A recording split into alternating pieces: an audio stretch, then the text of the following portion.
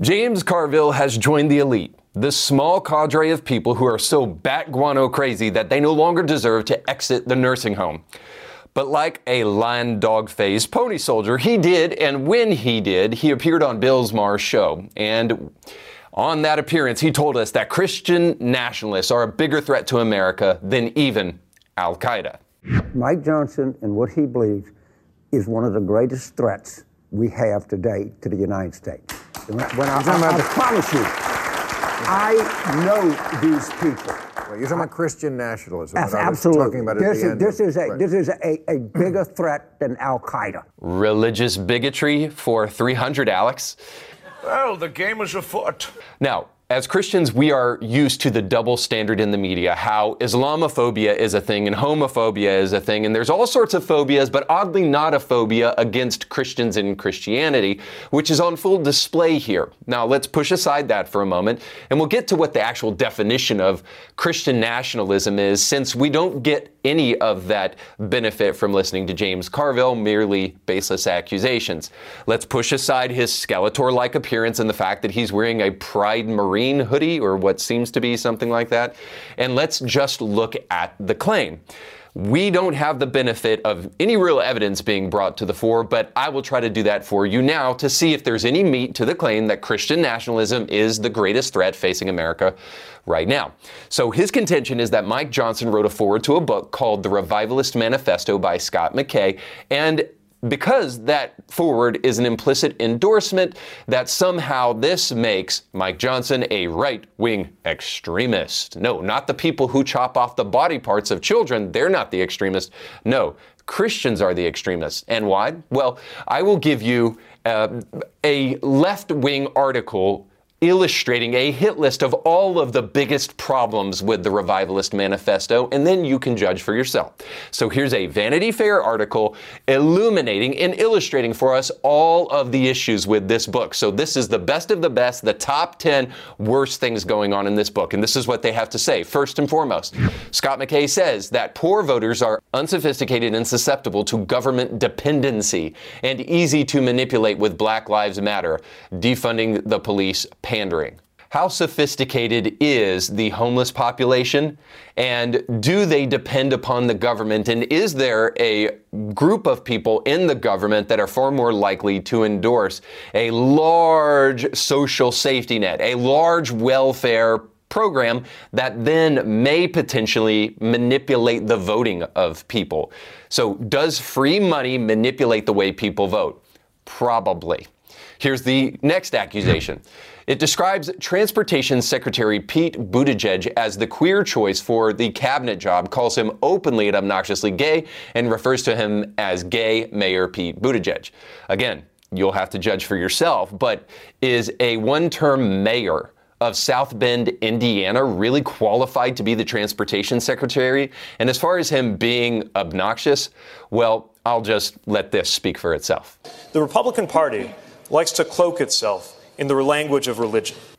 Okay, maybe I won't let it speak for itself. Your powers of gayness don't give you the ability, the supernatural ability, to be able to castigate and hate on a whole group of religious people, something you would never do to Muslims. Furthermore, the book goes on and it says this. It claims that the Biden administration purposefully let undocumented immigrants into the U.S. for voting purposes. Now, is that really the reason why? We're only left to speculate, but they certainly are letting record numbers of immigrants into the country. And the left wing of the party is the party that wants to try to nationalize all these people who snuck into the country illegally. Now, by the way, we have James Carville on Bill Maher's show later going on to say this. If you want to sneak into the country illegally, come on, baby, I got a job for you. There are tons of homeless people in America that potentially deserve your attention if you really want to hand out jobs to people. We don't necessarily need to let illegal immigrants sneak into the country with who knows what kind of agenda and motivation, when we could be trying to truly help out people who are in desperate need of help right now. Now, I'm not saying that means that we don't have a border policy that allows for refugees and immigrants to come to the country who could benefit from America. All I am saying is simply this, is that I don't think this guy actually cares about immigrants as much as he cares about open borders. And then the book will go on to claim things like Barack Obama's chief selling point was that he was black. Well, you just tell me, prior to Barack Obama coming onto the scene, did he have any qualifications that you were aware of? The book goes on and it says, the Pizzagate scandal was born, and though some of the most outlandish allegations made in it were clearly disproven, other elements were not. The whole thing just seemed to be dismissed as debunked, and no explanation was ever given. Now, this is probably the most broad-based and easy-to-attack accusation, because I don't really get from this exactly what allegations were made that were true, but he does go to the effort of saying that most of the allegations were clearly disproven and they were not true. He seems to simply be suggesting something that, again, you'll have to think for yourself on this one, but let's just see if this suggestion bears up with scrutiny.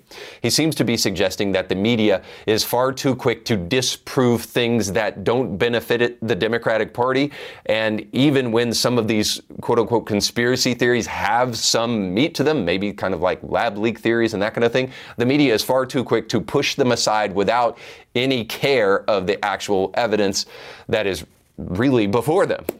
So you decide for yourself whether or not you believe the media is a bunch of lying sack of whatever. All right, the book will go on and it will say things like it suggests that Supreme Court Chief Justice John Roberts has ties to sex trafficker Jeffrey Epstein. I don't know, guys. I don't know if he does or not. I can only tell you this, that the Jeffrey Epstein story should still cause a lot of suspicion for you. And if you don't know by now, Jeffrey Epstein didn't kill himself. So as I said, you decide for yourself. Does that make Mike Johnson a conspiracy theorist because he forwarded a book that claims that the left in America today loves identity politics? The media is far too quick to step away from stories that might actually have evidence to them, and that the left loves border policies, and that Pete Buttigieg is officially obnoxious. All of those things perfectly seem in bounds to me. So let's go and just test out the claim about Christian nationalism. Is it something that even exists in America? Are Christians Christian nationalists, or is there even a subsection of the Christian community that believes in Christian nationalism? Let's assume for a moment that what James Carville means is that we want to create a theocratic fascist dictatorship in America where everybody is either forcibly going to be Christian or they will be excommunicado, kicked out of the country. Well, let's number the amount of Christians who actually believe that that's what we should do to this country. Or are we merely talking about a much larger subsection of people who believe that this country, rightfully so, was founded upon Christian principles? You know, that whole, we hold these truths to be self-evident, that we are given inalienable rights from our Creator. Well, what Creator might that be? Might that come from the Judeo-Christian tradition in the West that produced this society and other societies in the West? Is there a group of Christians who believe that obvious historical fact? Yes. Nonetheless, let's dig into a Pew Research poll that actually gives us some information that will be helpful to us in discerning whether or not there is such a thing as a Christian nationalist who believes that everybody should be forcibly converted to Christianity. In a Pew Research poll, U.S. adults were asked about the country, and the vast majority of them said that, yes, this country was founded on Christian principles. Now, when that question was dug into a little bit more, here's what they had to say. Of those polled, and I won't say that the people polled here were Christians. I will only tell you that the vast majority of them said that America is a Christian nation. And here's what they had to say. 60% said America was originally a Christian nation. 51% said that it should be a Christian nation still. So the majority of people believe that it was and should be a Christian nation. Well, then what do they mean by that? 83% said, of these same people polled, judges should not bring their own biases into major court cases. 77% said churches should not endorse a political candidate. And 67% said churches should stay out of political matters altogether. So since we cannot actually find a single Christian, really, that believes that we should kick all non-Christians out of the country, let's just assume that Christian nationalism is a left-wing conspiracy theory likened unto QAnon. And what does Carville really mean then when he says Christian nationalism is the biggest threat facing America today? He just means this: I hate Christians. That's what he really means. Him and other leftists like him hate Christianity, and they hate how influential it is. They hate how good it is, because truly deep down, they are not. So here's my suggestion. Instead of name calling, let's talk facts. The real culprit destroying America has nothing to do with Christianity. All Carville is doing here is rehashing a tactic that the left loves to use, and we saw it in the summer of 2020. If you want to attack something you hate, you simply label it. You call it racist. Now, the people using racism as a weapon don't really care about the diminishing of actual racism and how that hurts actual racism. They simply hate the people they label, and they know if they label them effectively enough, they can manipulate and control those people. But not if you say the people who are using these labels are full of crap.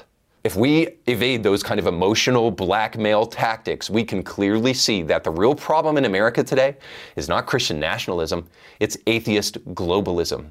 And you don't have to look hard to see this. Look, if I even give you January 6th and say that is one of the worst days in recent memory in American history, which I don't believe, but if I gave that to you, you still wouldn't be able to say that it is Christians destroying this nation. More importantly, even with January 6th in mind, if you look at all the things really impacting this nation, a big top 10 list, let's say, of the things really impacting America, you'd have to come to a much different conclusion about who is really behind the things impacting America in a negative way. And so my top 10 list would sound something like this. The top 10 things facing America are fatherlessness, the economy, the border, which I just saw the other day that 26,000 Chinese immigrants have come in through our southern border. Does that strike anybody as very strange?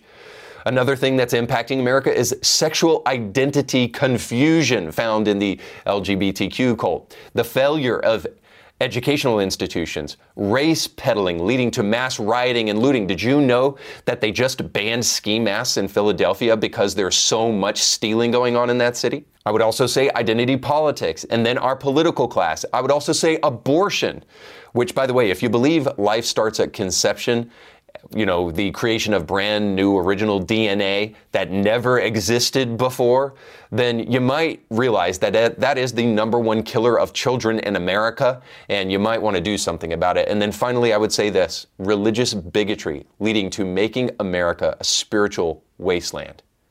And honest atheists are going to have to wake up one day and say, damn, maybe I shouldn't have blindly hated on something I really didn't understand, when they realize that the kind of communist atheism that many want in America is really bad for America. All that to say this: you can disagree with my list, but name the things that are Christian that are really wrong with this nation. If you can't find much, you may have to realize that Carville is full of more than crap, and that evil may be the very kind of thing that puts innocent people in gas chambers for the crime of believing in a religion that loves your neighbor and turns the other cheek. If you're so satanic that you can demonize that kind of person for that kind of thing, then you deserve more than a nursing home. If any part of you agrees that Christian nationalism may be a very dangerous term to throw around, especially when religion has always played a role in every civilization known to mankind, not to mention Christianity has played a role in America, it might be time for you to see past your religious bigotry and see the good in Christianity and embrace it rather than being a mindless bigot. We'll talk about that and more today on Indie Thinker.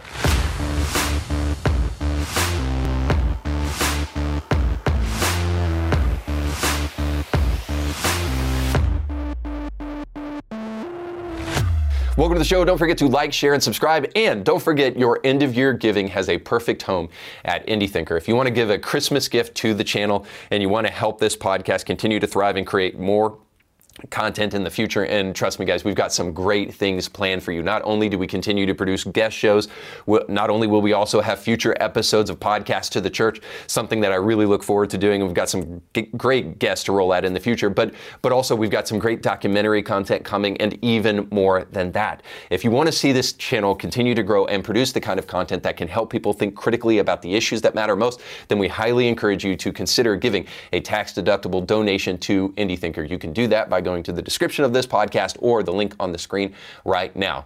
give and give generously, and know that it's going to a great cause. If this show has ever been beneficial to you whatsoever in the past, then please consider giving a tax-deductible donation today.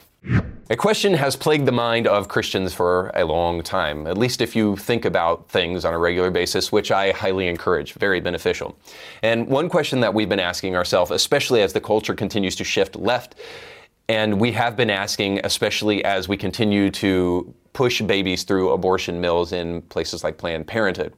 The question is, can a Democrat be a Christian, or can a Christian be a Democrat? And I'm going to give you a short answer to this, but then also explain in much longer fashion. And the simple answer is yes, provisionally. A Christian can be a Democrat if, among other things, they are pro-life. Now, I use that just because I think that's probably the major one on the list that we need to address right here. Because you can't actively go around murdering people and consider yourself a Christian. It's just kind of the way it goes.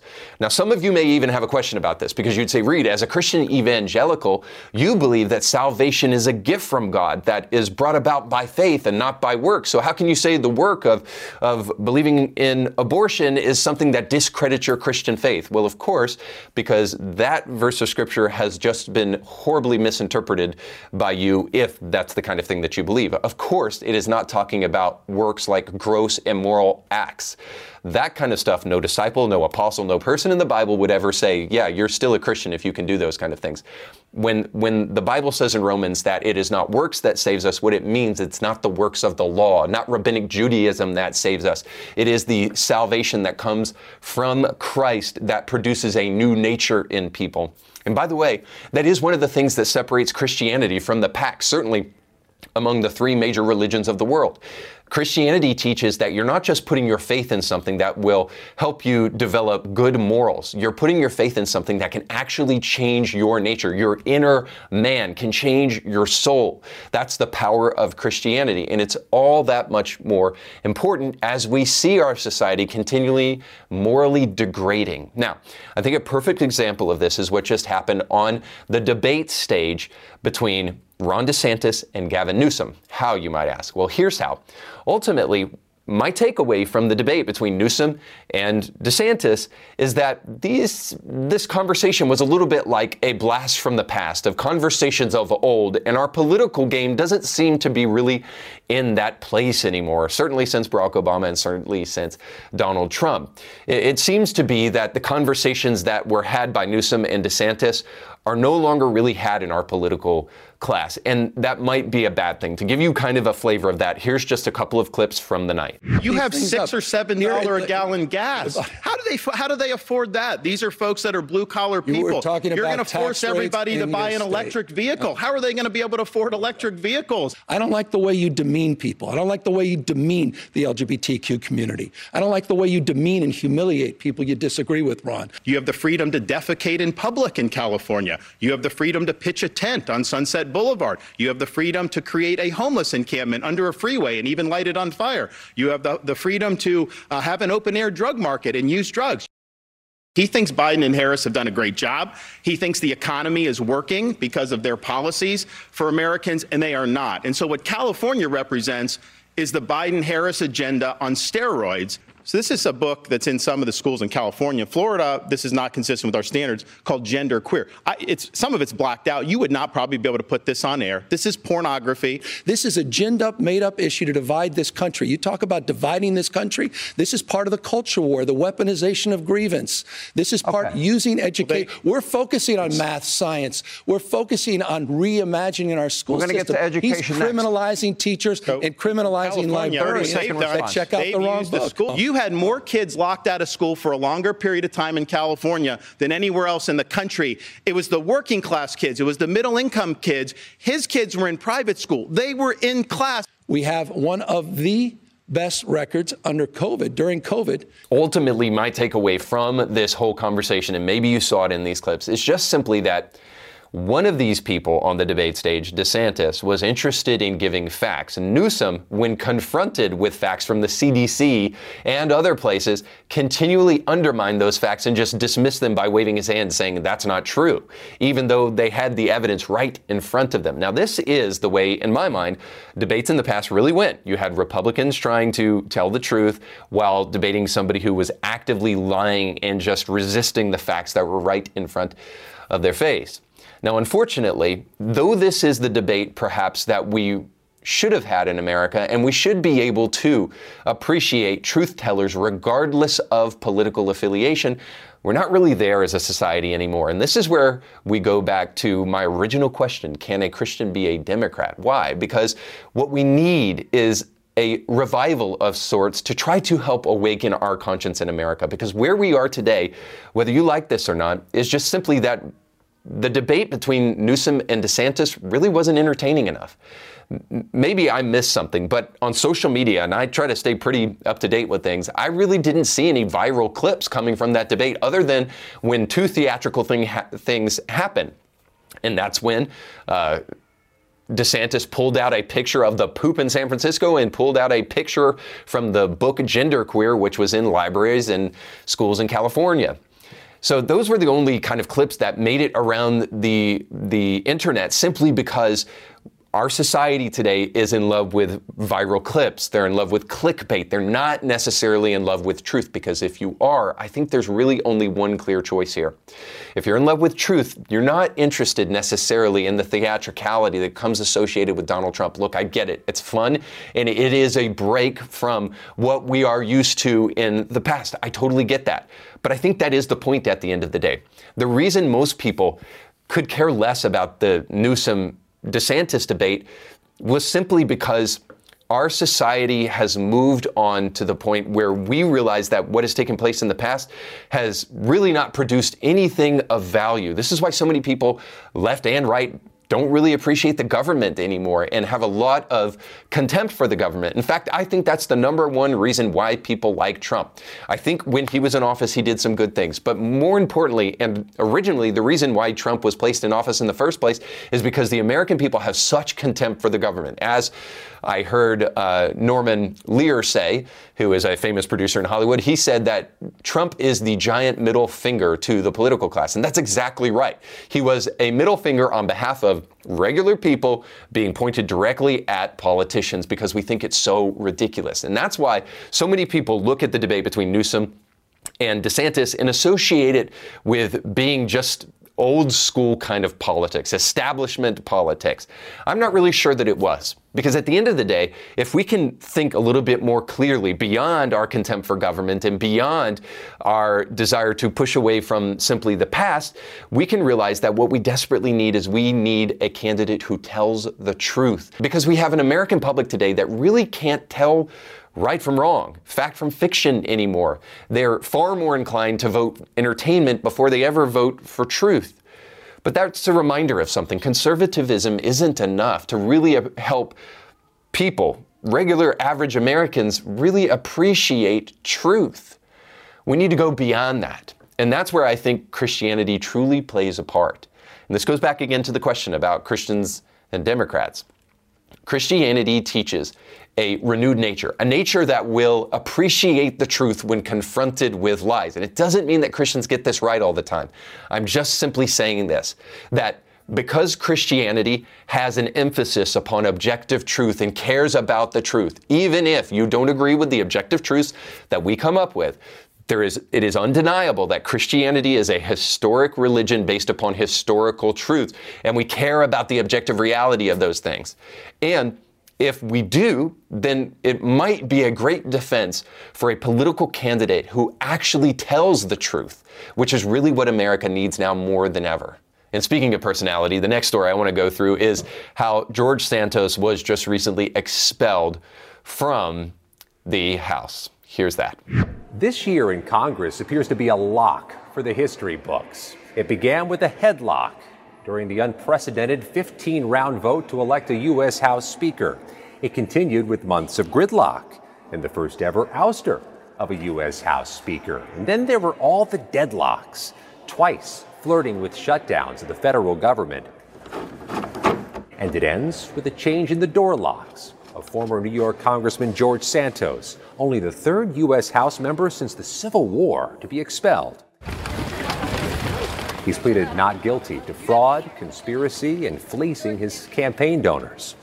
I asked one of Santos's fellow New York House Republicans if the booting of Santos would cool or aggravate the tensions that have boiled over throughout this year in this Congress, and he responded, "We'll see." Maybe you got the flavor of that clip. Essentially, it sure seems that the media is once again trying to blame Republicans for basically everything. I mean, you need somebody to act as the scapegoat when you are destroying everything that you possibly can. But the idea is this, is that the Republican House is in disarray. They just got rid of their speaker and they got a new guy, and we don't know about that guy because he actually reads the Bible and things. And then you got Kevin McCarthy elbowing a dude, and now they're expelling another fellow Republican. It's just total disarray everywhere, and Republicans are all to blame. Well, I want to make an argument, and that argument is simply this, that I don't believe that Santos was a Republican. And even if he was, the fact that they got rid of him actually is a good thing. Only in a twisted world or in the mind of a Democrat would you be able to come up with the conclusion that when you hold somebody accountable for wrongdoing and for fraud, that actually somehow that's a sign of disarray. It's a sign that things actually are working. But let me go back to the idea that Santos really wasn't a Republican in the first place. So let me go over the reasons for his expulsion, and you tell me if those things fall more in line with people on the left or people on the right. So he was expelled for fraud, including stealing card numbers from donors to buy personal items.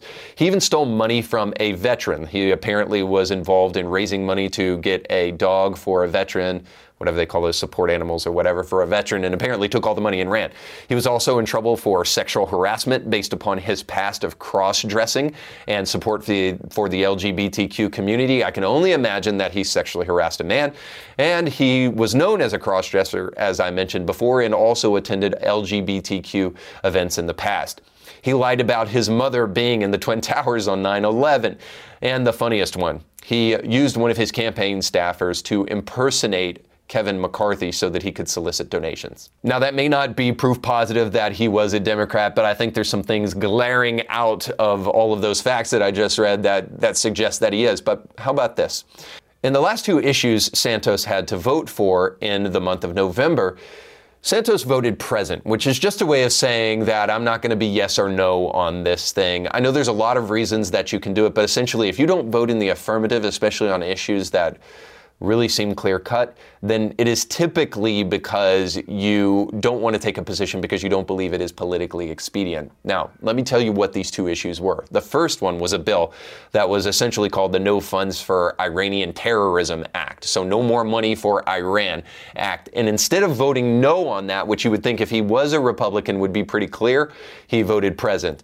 And he also was asked to vote on the Protecting Communities from Failure to Secure the Border Act, which would give federal funds to those places that are being impacted negatively as a result of the border policy of Biden. And of course, he voted present for that one as well. Again, one that you think would be kind of a no-brainer. Now, I don't know the nuances of that bill, I'll admit. But I can tell you one last thing, that there have been 6 lawmakers expelled since the history of our republic.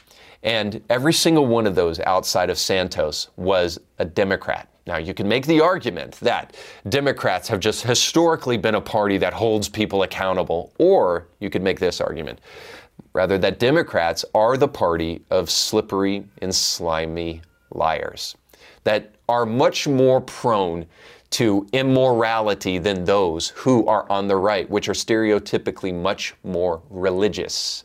Now, this doesn't deny the fact that there are slimy and sleazy Republicans. I get it, there are. It doesn't deny the fact that there are people who claim to be religious that are using it as a tool. I get it.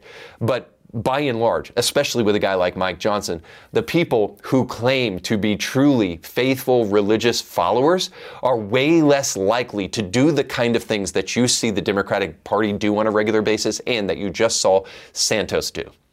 Not to mention Santos also was elected in New York. Now, he did it as a Republican, no doubt, but he also did it with a whole lot of extortion and lies. Again, something I would argue largely finds its home more on the left than it does the right, especially in modern society.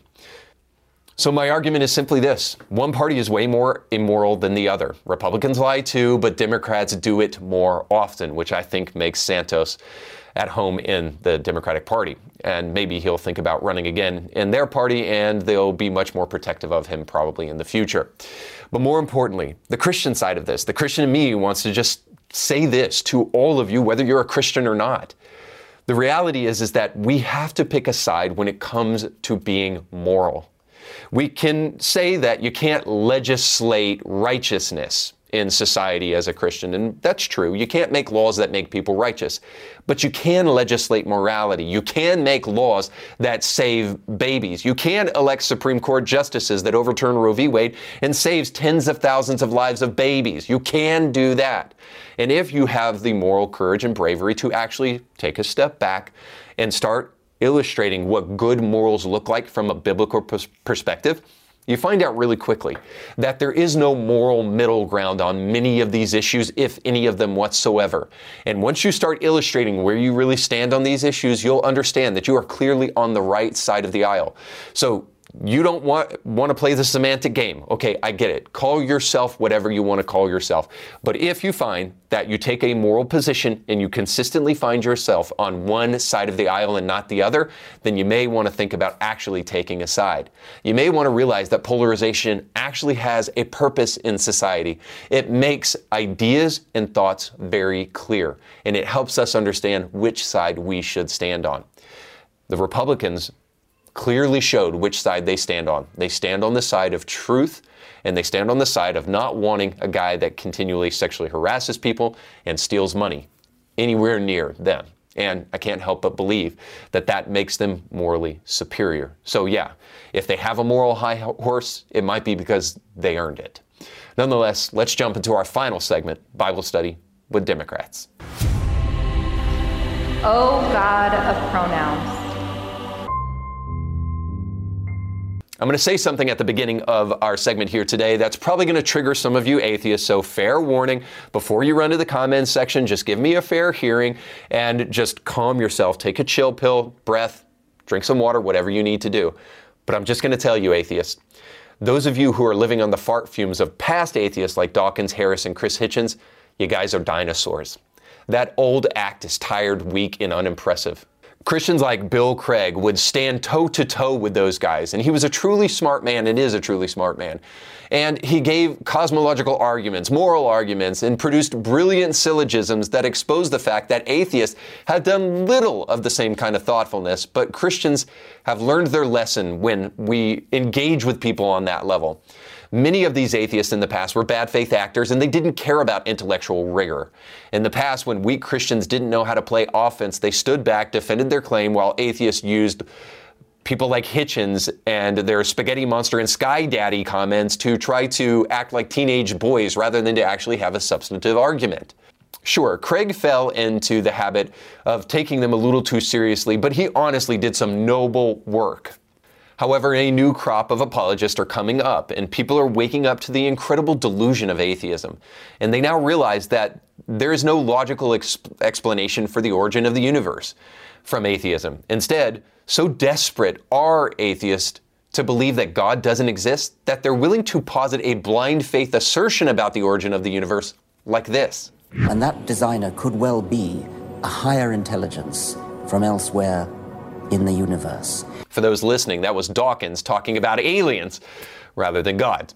So desperate are atheists to prove that God doesn't exist that they will clown themselves to the point of having to admit that they have to steal moral values from Christians. What's your moral code?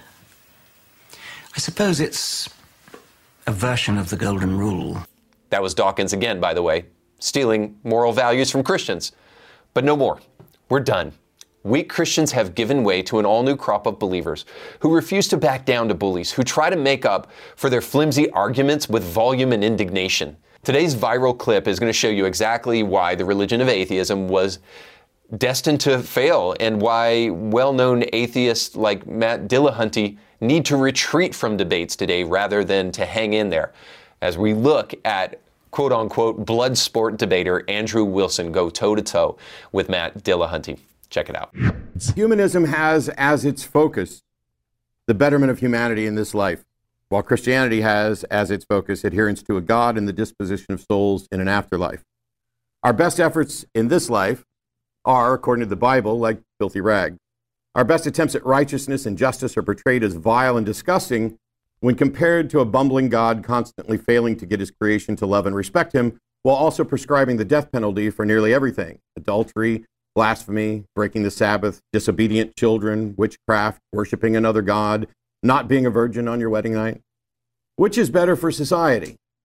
Well, I'd say the one that has human society as its focus and isn't so intent on killing humans for not buying into a specific doctrine. Now, I wanted to stop this clip real quick just so that I can say to you, this is going to play into the future of what Matt Dillahunty says to Andrew Wilson. He claims here that Christians are basically a bunch of morons for believing what they believe. Oh, and a bunch of hateful bigots, of course. So he is willing to throw around ad hominem attacks, but watch how precious and sensitive he becomes as Andrew Wilson starts to launch into his position. My name is Andrew Wilson. There's a few ways this debate can go. The topic is Christian ethics versus secular humanism, which has a better foundation. The funny thing is, I already won that topic because, as Matt explained to Jay Dyer, he has no justification under the skeptical belief structure to give an accounting for any meta-ethical presupposition he may have. He just kind of grants himself stuff. He grants himself logic, he grants himself reason, he grants himself an entire worldview, even though he's using an unjustified starting position for it. So, I'm not honestly all that interested in doing the God not real dough debate because, one, it's boring, and two, it's also really boring. It goes like this. I don't see enough evidence and remain unconvinced there's a God. Then I say, but you use a theistic worldview of justification like there is a God to grant yourself logic and everything else. So instead of that, I'm just going to grant Matt's entire worldview. 2/3 or more of this entire planet are all operating inside of a shared delusion that they were created by a sky daddy who loves him some slavery and murderousness. You see, human flourishing, the cornerstone of Matt's ideology and that of secular humanism, is totally meaningless. Flourishing by whose metric? From my perspective, for instance, attempting to lie to people who claim men can be women isn't human flourishing. From Matt's perspective, it is. Why? Why should the collective of humanity lie and say men can get pregnant? Homosexuality in society is good for human flourishing, even though they are reproductive dead ends. And that Western society and egalitarianism is superior to those evil theist society, even though the Western nations can't even reproduce their own populations, but instead have to replace their population with foreigners from those theist nations that can reproduce. I'm not going to sit here and dignify the preparation that I went through. Oh, well, you've done some great study there, Matt, to make sure that you're ready for this debate. I don't know Andrew at all. I don't know what version of Christianity he's advocating for. How dare someone have an opposing worldview? I'm not going to sit here and dignify what was supposed to be a debate about Christianity versus secular humanism, which one's better for the world. Yes. With someone who clearly showed up with an agenda that has nothing to do with that. Someone who refers to trans people as deranged lunatics who will self-terminate if you dare to question them. How am I wrong, Matt? This guy's not serious, and I'm leaving. James, if you want a refund, you well, let me know. good day, sir. There you have it. Rage quitting because this atheist finally finds a guy who is willing to take the logical conclusion of his beliefs and make him own up to them. Now, I heard Trent Horn talk about this debate, and he had some great things to say about it. I highly encourage you to check it out. However, his takeaway was that Andrew Wilson was giving kind of a Pascalian, if that's how you would say it, argument that if you take atheism at their word, you would be much better off believing in Christianity because of its results, even if it weren't true. And I think that's a very minor point, actually, to the ultimate debate, because I think actually what Andrew Wilson is doing here is something that other Christians have not done in the past, which is to do this. He is granting the premise of humanism to Matt Dillahunty, and then he is giving the ultimate conclusion of that premise, and then making Matt Dillahunty defend his ideas when we see what they actually lead to. Now, again, most Christians in the past just played defense. They allowed atheists of the past to attack them and attack their views, and then Christians would get on the defensive and defend why they actually believe what they believe, rather than to analyze the claims of the humanism and how frail and empty they are. By the way, humanists like Matt Dillahunty might even intuitively know how frail and thin their arguments actually are, and that's why they have to go on the offensive, and that's why they have to attack. Now, I'm good with the offensive if you've got the goods to be able to back it up. And Andrew Wilson does here. He makes Matt Dillahunty answer for his ridiculous worldview, and Matt Dillahunty refuses. I think because he can't. I've heard Matt on a couple of different occasions, and I have to be honest with you, I've been thoroughly unimpressed. Now, I know you're going to say that's because you're a Christian, but simply, this is the kind of thing that ultimately we get whether he retreats or not. We get intellectual retreats rather than actually dignifying the subject matter with the kind of dignity it deserves. So forgive Andrew Wilson for not giving the kind of dignity to Matt Dillahunty that he thinks he deserves, you know, especially after Matt Dillahunty comes out and says, I don't really know anything about this guy and haven't researched him at all. He never took it seriously in the first place, and he was there to pontificate and pretend he was some kind of moral better, and that he had the intellectual prowess to enter into the ring with Andrew Wilson. When he found out he didn't, he ran away. Now, if you're not a Christian, I know you're probably going to argue with everything that I just said there, and that's fine. But I hope you can find some place in your heart to admit that atheists of the past really were just dog and pony shows. And really, they were just a pony show with just one trick, and that was to blast and browbeat Christians as dumb and superstitious. Now, I'm thankful for modern atheists like Alex O'Connor, the cosmic skeptic, because he's a far cry from those atheists of old. He doesn't have the bite that atheism did in the past. And frankly, atheism really can't stand without it. Now that strong Christians are coming onto the scene to beat back the culture-shifting leftism of our time, we're realizing something I hope every Christian hears me loud and clear on. Defense was played simply out of ease. It's not loving and it's not true. And the Christian who leans into social liberalism and then is applauded isn't doing anything to fight conservatism. Rather, he's just standing against his own faith in order to win approval points. Why would he do something like that? Because weakness comes natural to us all. It's the easiest thing that we can possibly do, to actually stand up and defend your ideas and go beyond defending your ideas, but attacking the ideas that deserve to be attacked takes real strength and courage, something we don't see very often. It won't always get you likes, too, on social media. That's why very many narcissistic, self-obsessed Christian leaders won't go on the offensive.